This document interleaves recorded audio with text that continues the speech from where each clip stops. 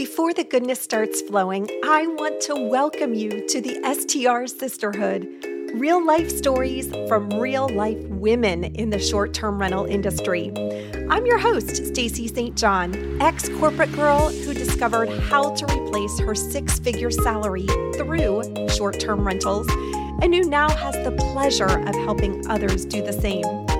On this show, we talk to real women in the short-term rental space about their journeys and how they've managed to turn their STR dreams into reality.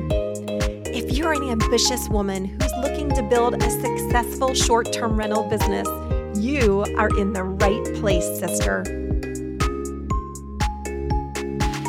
Welcome to another episode of the STR Sisterhood. This is Stacy St. John, and oh my gosh, I am so grateful to have the opportunity to spend a few minutes with you today. Now, before we dive into the episode, I want to share a quote that I saw that recently really stood out to me because I'm very much a creative thinker. I find that the morning times when I'm just waking up, my creative juices are flowing at maximum speed. And this quote really jumped out to me. It says, if you're one of those people who has that little voice in the back of her mind saying, maybe I could do, fill in the blank. Okay, you're going to fill in your own blank. Don't tell that voice to be quiet. Give it a little room to grow and try to find an environment it can grow in. And that advice comes to us from award-winning actress Reese Witherspoon. Don't you love that? If you have an idea, marinate on it. Find a time in the day when you are at your most creative state and just grab a pen and paper and start jotting down ideas. Let those ideas soak. And my friends, you never know what opportunities are in front of you. Such great advice. Okay. Now today, we are sitting down with Sarah Orchard, and we are talking all things marketing strategy.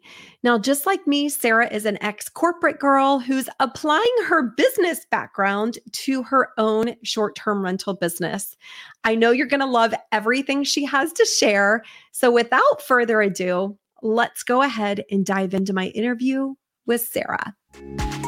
So today we are here with Sarah Orchard. Sarah, I am so excited to have this conversation with you. And before we dive in, just thanks so much for being with us. Oh, Stacey, thank you so much for inviting me on. I can't wait to get chatting with you. First, let me ask, I'm sure people are already going, wow, she has a cool accent. Tell us a little bit about who you are and where you are located in the world. Thank you. Yes, people can probably guess from my accent that I'm based in the UK. I live in Gloucestershire, which is just up from Bristol on the southwest coast of England. I run two businesses. I have a holiday let business, which is a luxury treehouse, and I also run a marketing company which trains fellow hosts, which is called Get Fully Booked. I love it. And that is exactly what we're going to be talking about today, is how hosts can leverage marketing to get fully booked. I love that. Before we get into some of those marketing questions, I love that you have a tree house. Tell us a little bit about how you acquired this tree house and how you got into the world of short-term rentals. Wow, big question. Well, my husband and I had traditional corporate jobs. We had done that since leaving college. I worked for 16 years in the corporate world. We went traveling around the world in 2004. We did a big trip. We went away for 6.5 months. We quit our jobs. We rented our house out. Everyone thought we were a little bit mad at the age of sort of 35, having a bit of a, I suppose, regressing to being like a 20-year-old and wanting to go traveling. And we traveled predominantly around Asia, Australia, New Zealand, and the US as well, and Canada. We stayed in some really quirky backpacking places. Now, obviously, glamping, as it's known today, about staying in unusual, like off-grid accommodation, wasn't really the thing back in 2004. So we stayed in our first treehouse. We stayed in a church that had been like moved from a village and put by a river in New Zealand. funny enough, called Ross, which is right next to a Ross where we live. So maybe there was a little bit of kismet there in terms of telling us a sign. And they'd like quirky showers made out of wriggly tin, like the corrugated steel, and like tree trunks for worktops. And I just loved the styling and the quirkiness of it all. And it was a sheep farmer that was running this backpackers. So like I said, we stayed in our first treehouse in Salt Spring Island in Canada. And then we came back to the UK, back to our corporate jobs. And we had itchy feet a little bit. And my husband wasn't happy in his job. And we thought, maybe we'll move to New Zealand and we'll set up a backpacking place because they're really cool. And we love New Zealand, but we thought it's a long way away. And we had, family and friends, and Adrian's mum was was suffering with a serious health condition. So we decided to stay put in the UK. And then we started looking for somewhere to maybe create this sort of backpackers type place, but in the UK. So our house hunting started. And then we literally fell in love with this area, and we came on holiday in 2014 and we loved it. I was brought up in Scotland, actually, and it reminds me a bit of Scotland because it's a river valley and it's quite wooded and the scenery is quite dramatic. And we're right next door to Wales. So yeah, we literally decided to move. It took us 2.5 years to find a house. We looked at 23 houses, over 10 visits, got a couple of speeding tickets for driving too fast from where we were living. And then we bought the house, which we actually found via a TV show. So people who watch BBC TV's Escape to the Country, which I know airs globally.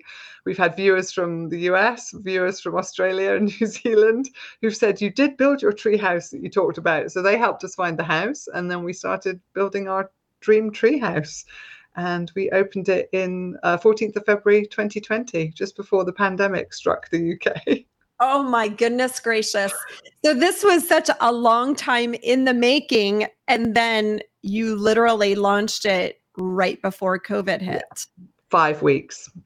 Oh my gosh. That would be a completely separate podcast episode. I can only imagine everything that was going through your mind at the time. Yeah, we had no money left and we were a bit like, help. Yeah.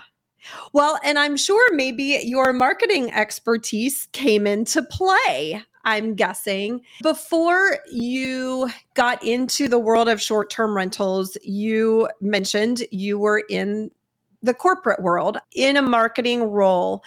Talk to me a little bit about how you feel like that past life working for large organizations in a marketing capacity has helped you in your short-term rental life, or holiday let life, as you might call it. Yeah, it's definitely helped. I mean, I worked for some big travel brands. So I worked for Avis Car Rental. I worked with Virgin Atlantic Airways. I worked for Keone, the tour operator. So a really good corporate grounding. I think there's quite a few things it teaches you.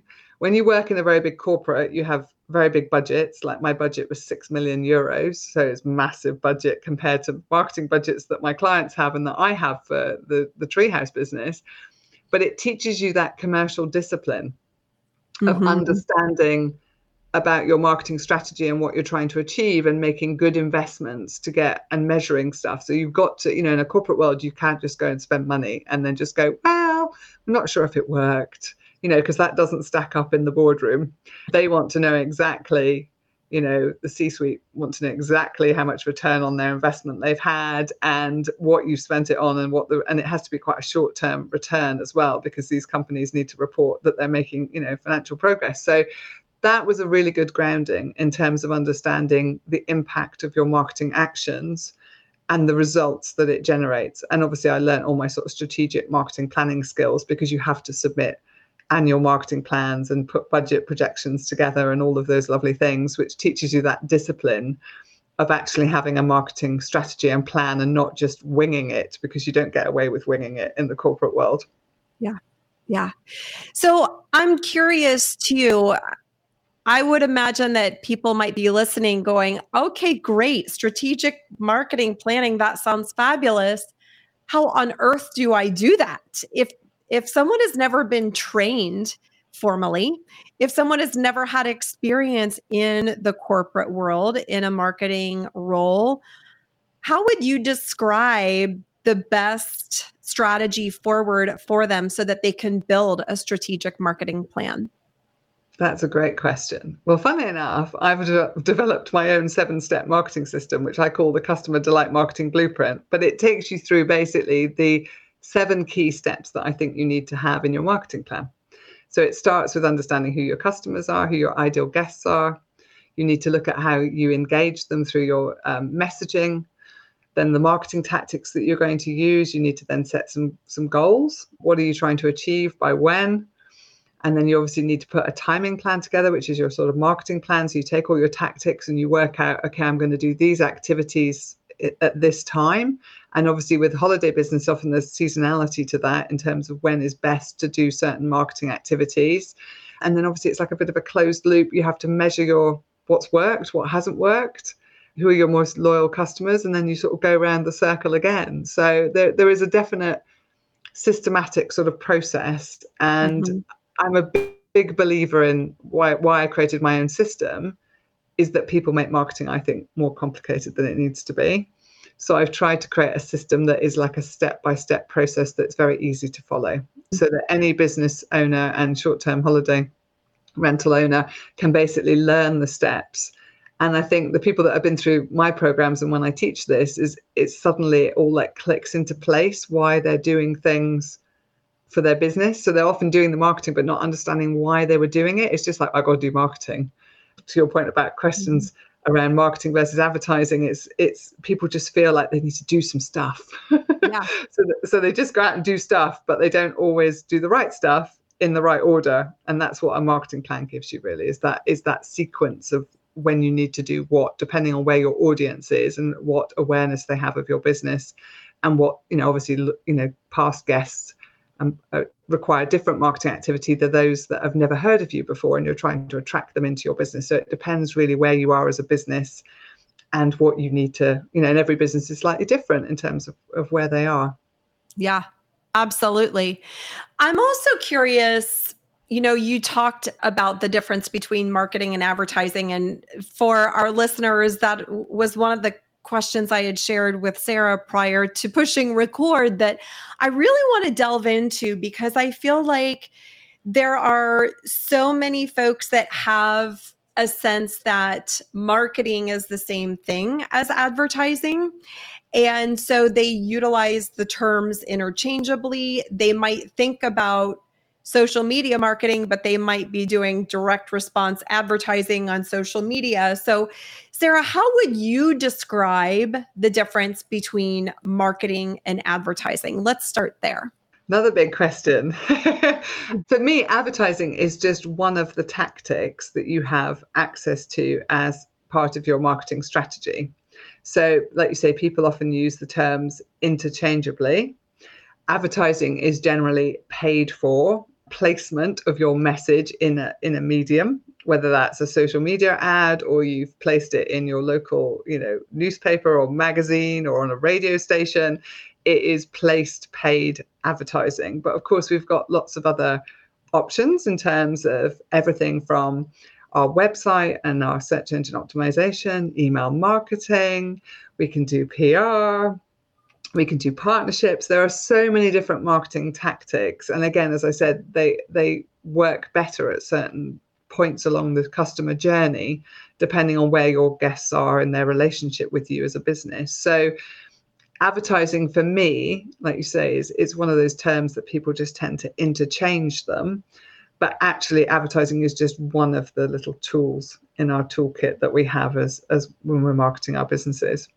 I love that. I love the fact that when you think about advertising as being a tool in your toolbox, I feel like it kind of opens up more creative thinking. I feel like there's a lot of folks who, when they learn all the tactics available to them, they're going to get much further faster. So, Sarah, you mentioned search engine optimization and website. I'm curious, from your perspective, how important is that for someone who is looking to drive direct bookings in their business?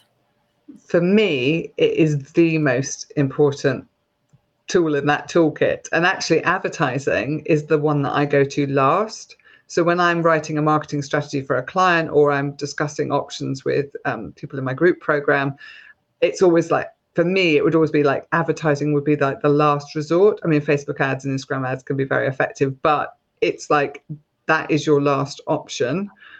Paid placement, I would always look at using for me, the website is your biggest investment. It's the most valuable.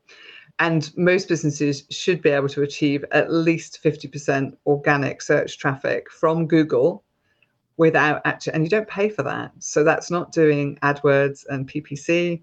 That's just making sure that when people are searching for what you do, that you've got the best opportunity to be visible in front of them, because that is fishing where the fish are. That's the best thing to be doing in terms of your marketing. And yeah, I mean, optimizing the website. And actually, I've done over the last year, I've done 65 website audits, which I do as a paid service. And every single website, without fail, their search engine optimization, on-site search engine optimization, was very weak, in that's the bit that doesn't get done by your web developer, because that's not their specialism. And most, short-term holiday let business owners, they don't know how to do it. So it gets missed as an opportunity, and it means you're missing out on all that free traffic. I mean, we get 65 to 80,000 visits a year to our Treehouse Business website, and 40% of those and more we don't pay for. Their organic search traffic. So amazing. Yeah. Amazing. So when you say, again, for any listener who might be listening and thinking, okay, that all sounds amazing, but I don't even know what on-site search engine optimization is, how would you describe that? Okay. For me, it's like signposting all of your pages to Google. So there's this thing called metadata, which sounds really technical, but it's what sits in the back end of your website. There's a couple of fields, one called the page title field and one called the page description, that Google, being a computer algorithm, it can't see your website. It can't digest all the information like a human. Maybe with AI, things will get better, but it needs signposts. So what you do is you have to describe what your business does, but using the search terms, which we refer to as keywords, that your audience are using to search. So an example might be luxury couples treehouse near Wales. If my guests were searching, or they might be looking for a honeymoon spot. So they might be looking for a honeymoon treehouse, England. And that's they weren't necessarily, I mean, we do get a lot of brand keyword searches, which was when they type in our business name, because we've been on television and they sort of know us potentially. But we get a lot of people who are just searching for inspiration. So they're just going to put generic non-brand keyword terms into the search engine. They're going to put that, honeymoon treehouse for two, rather than Hudnall's hideout. So, we need to make sure we're as visible as possible when those people are searching, and that we come up on that page one list on Google rather than anyone else. Right. And I'm, wondering too, if people might be thinking, okay, that all sounds great, but how do I actually do that? How do I actually change my meta descriptions and my page titles without getting too far in the weeds? Give us a very high level overview, and I will definitely have you share your contact information at the end of this interview so folks can get a hold of you for additional resources. But from a very high level perspective, how can folks actually update their page titles and meta descriptions? Well, I have a complete hack for them, which is really good. If you've got a WordPress-based website, there's good news. You can get for free a plugin, which is called Yoast SEO. And you literally install that for free on your website, or you ask your web developer to do it for you, or a technical friend who knows how to do it. And then literally you get a little box with the page title and the meta description, and it shows up on every page of your website or on your blog posts as well. And you literally just type in what you want your page title to be and what you want your page description to be, and it does all the rest for you. Love it. Super easy. Yes. So Yoast is YOAST, correct? Yes, that's correct. I love the hacks. Okay, so we've talked about search engine optimization on site. how would you describe off-site search engine optimization? That's a good question as well. So obviously on-site you have control of because you can change all your metadata. Off-site is inbound links to your website, and they are really important because Google loves them if they're good quality. So if you've got links from social media sites, if you're listed on maybe like a local area directory or community page, if you get featured in a press article, so like we've been in the Sunday Times newspaper here in the UK, obviously when they write an article, they leave a link, an article with a link back to our business. That's called a backlink.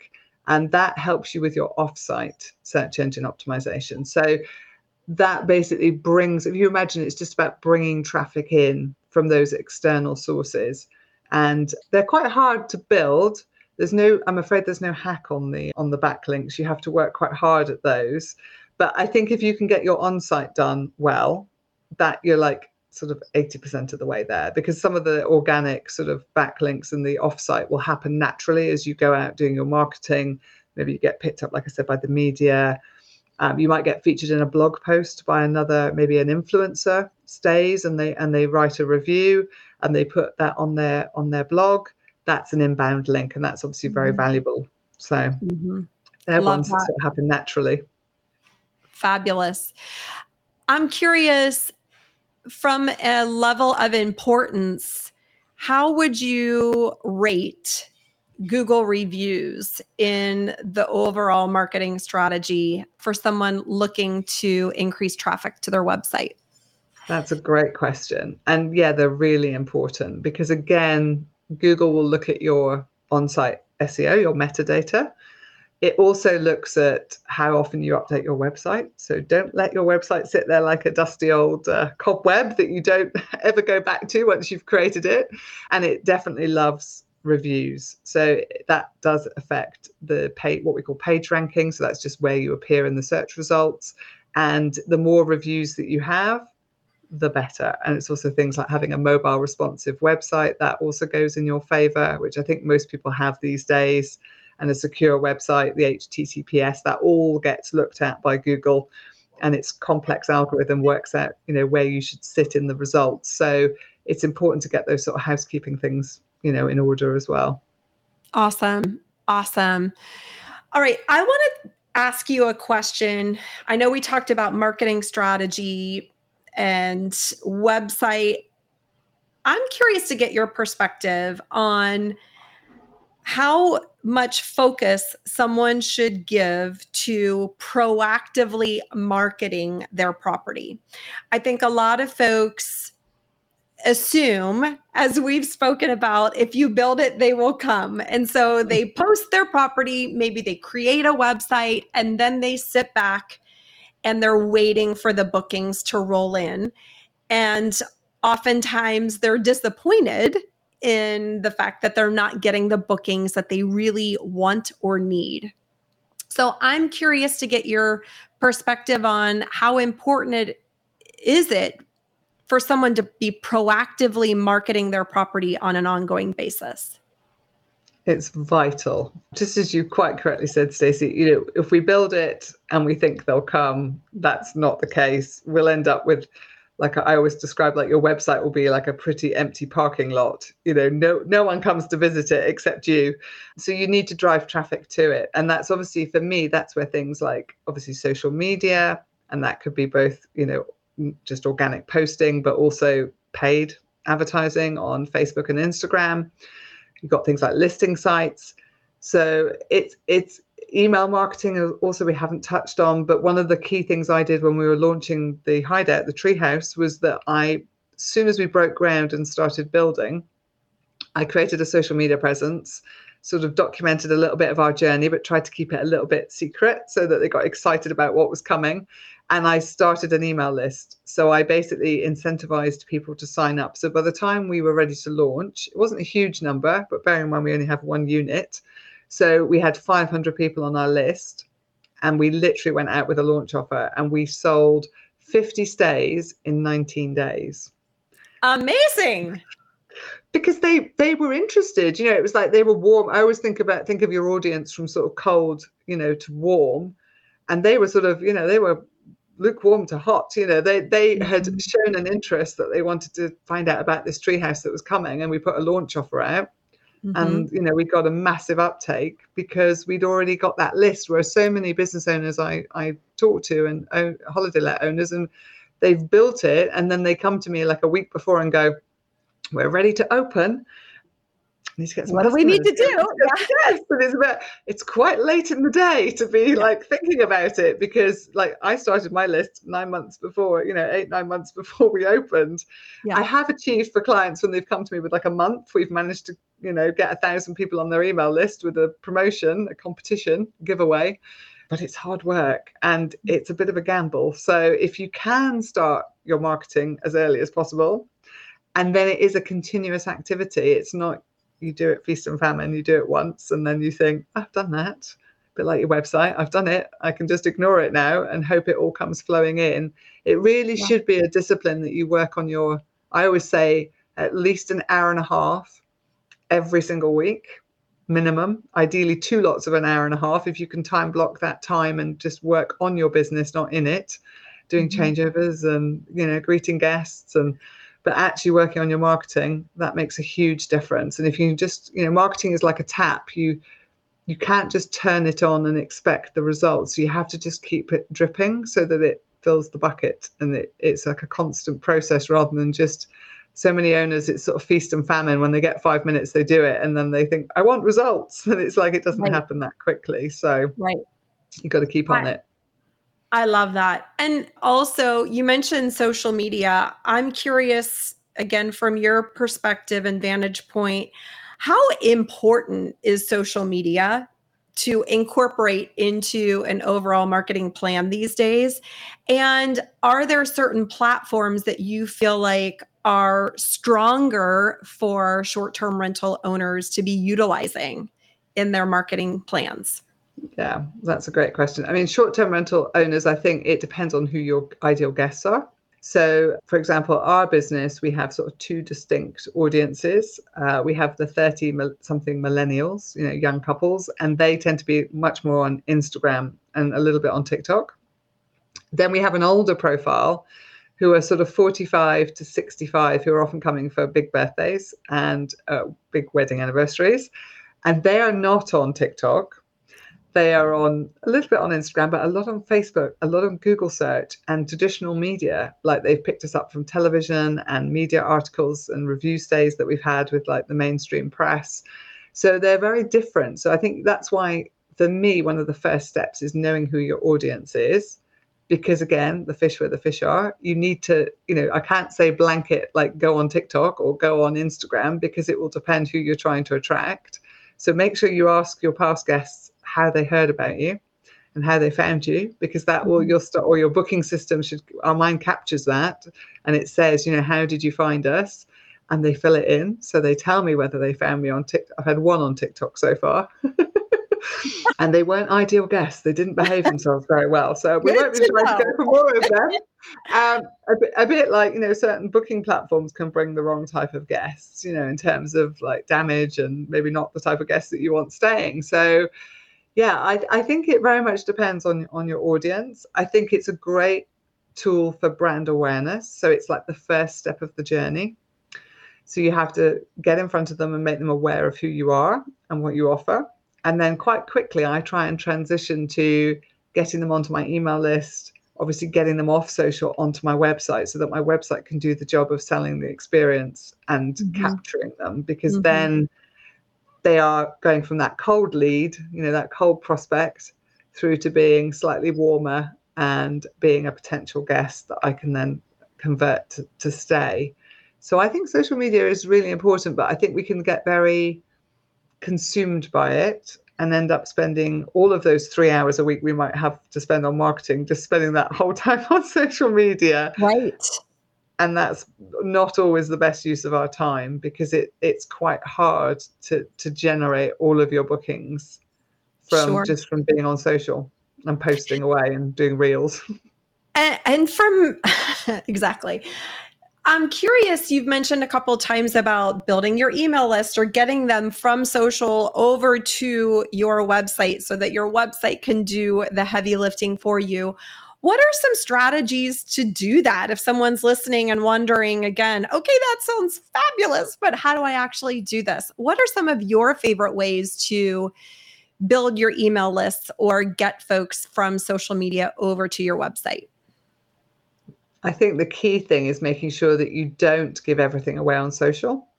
And that's one of my top tips, because people tend to, short-term rental owners tend to put all of their offers out on social. They put everything almost out into their shop window.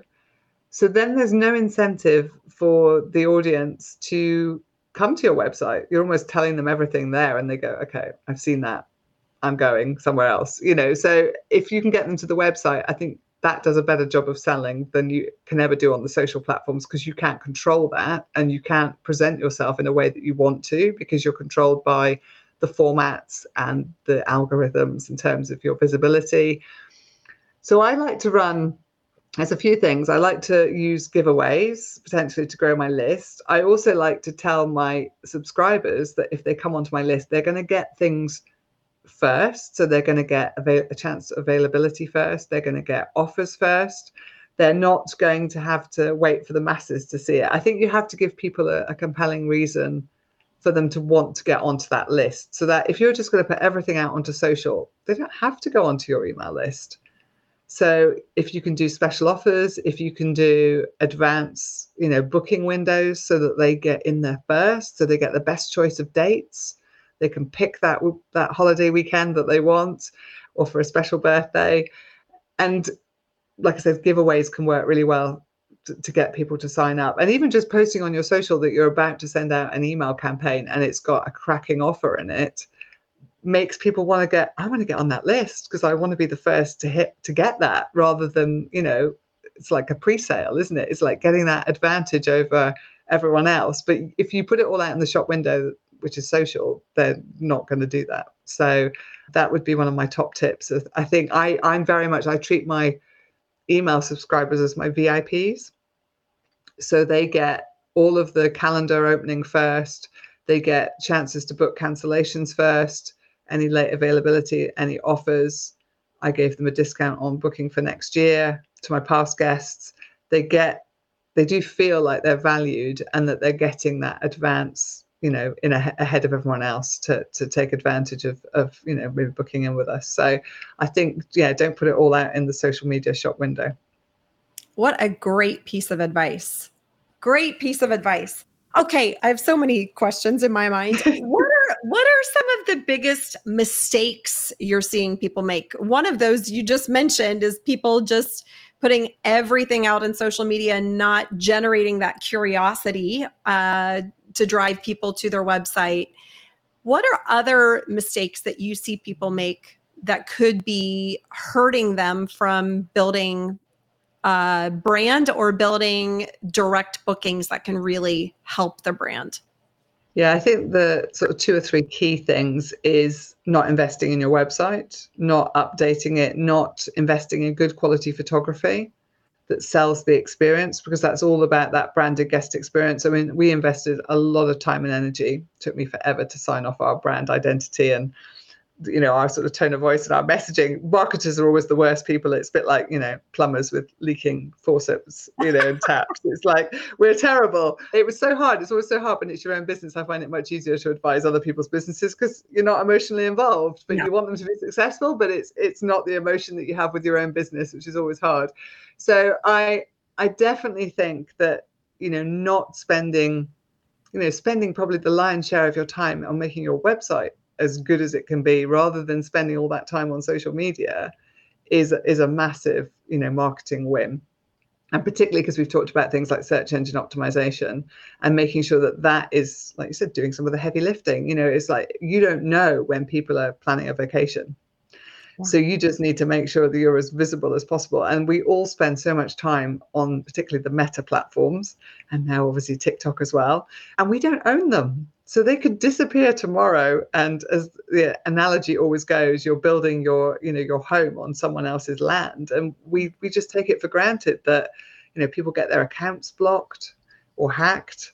I had some people, some clients that were trying to do some advertising for themselves, and it wasn't going as they planned. And, so you're under the control of a third party who can change their mind at the drop of a hat of what direction their business is going. Look at what's happening with Twitter, which is now obviously X. It's like, Right. these things change, and we don't have any control over it. So definitely invest in what I always call your own marketing machine.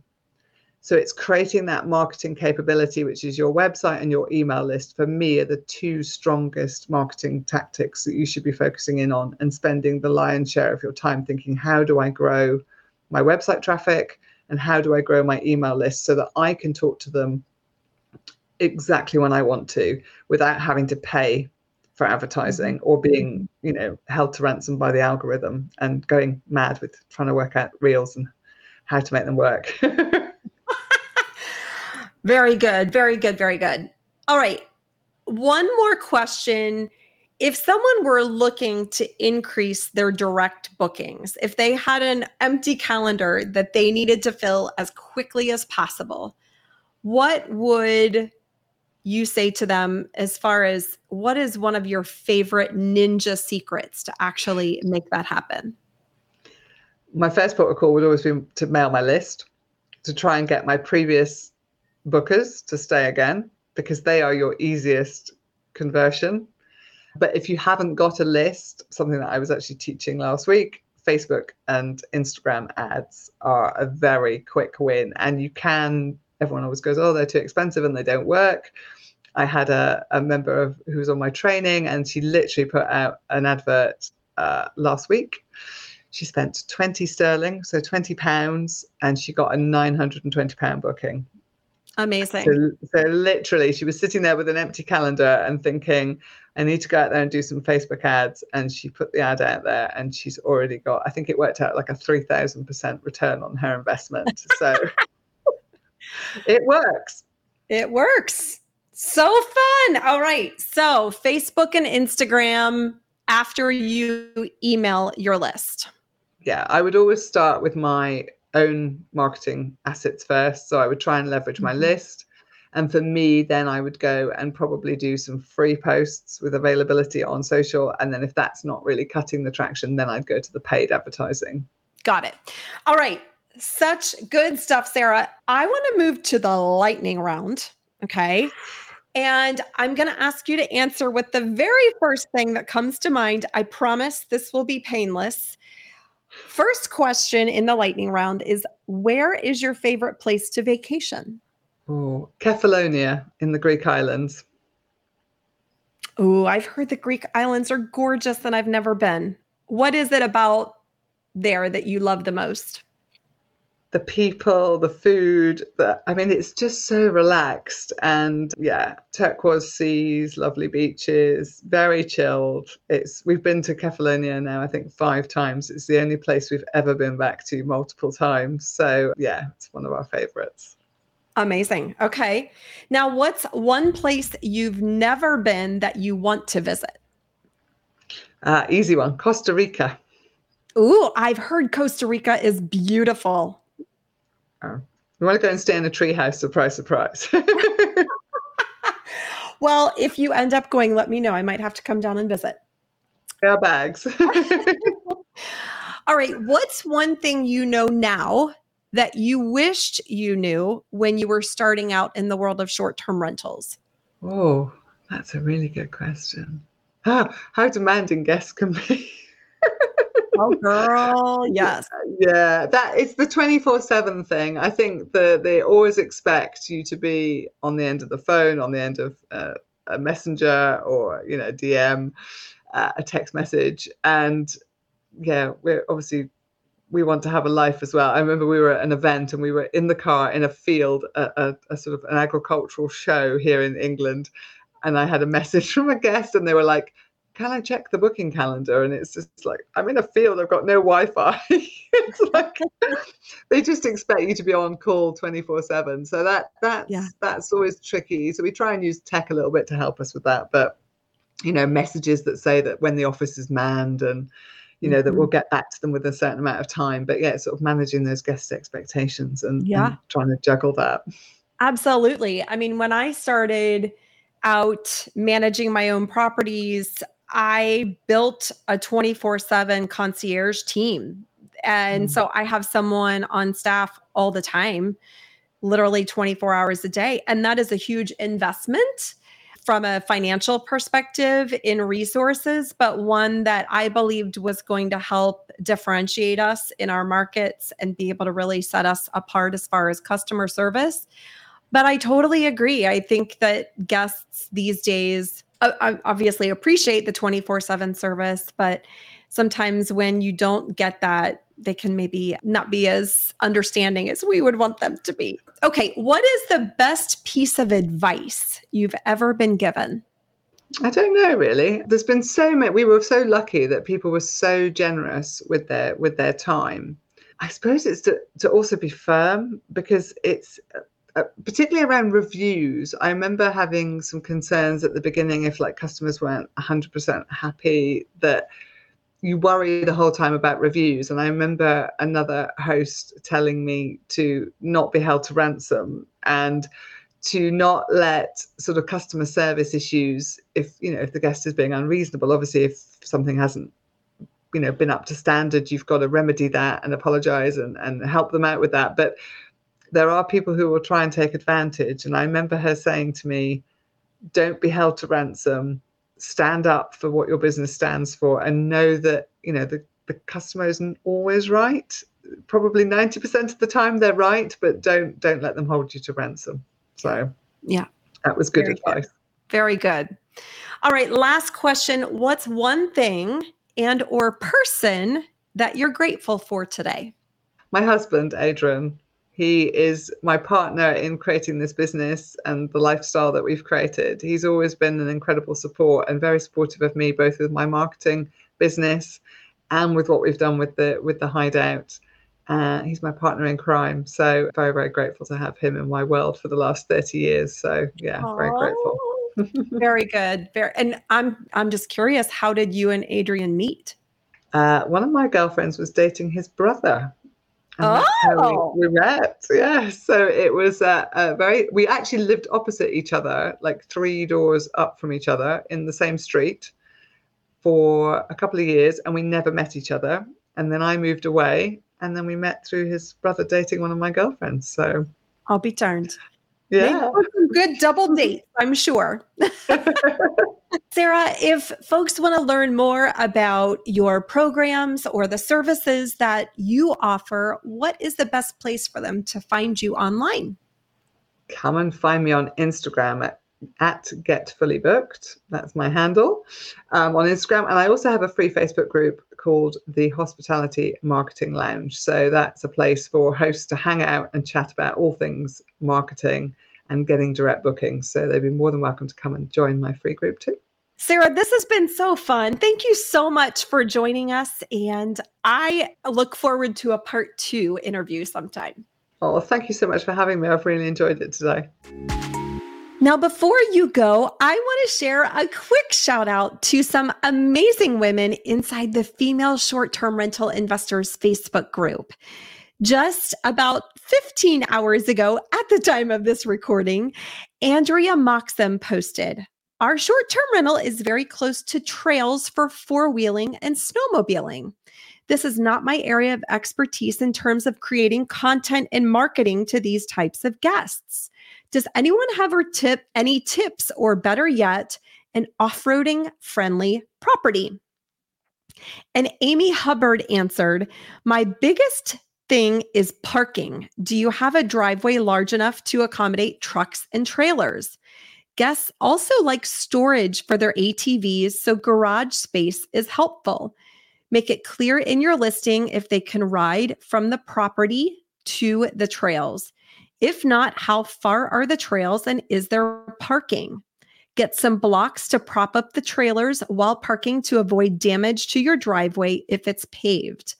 Partner with local shops that rent or repair ATVs and have some basic tools available." What great advice, Amy. Thank you so much for sharing that. And that is all for today's episode. I hope you have an amazing week, and I will see you very, very soon. Hey, sister. Thanks for listening to the podcast. I wanted to let you know about a free resource my team is providing, the STR Success Blueprint Strategy Session. If you're looking to take your STR business to the next level, or heck, even just get it started, this free one-on-one is something you won't want to miss.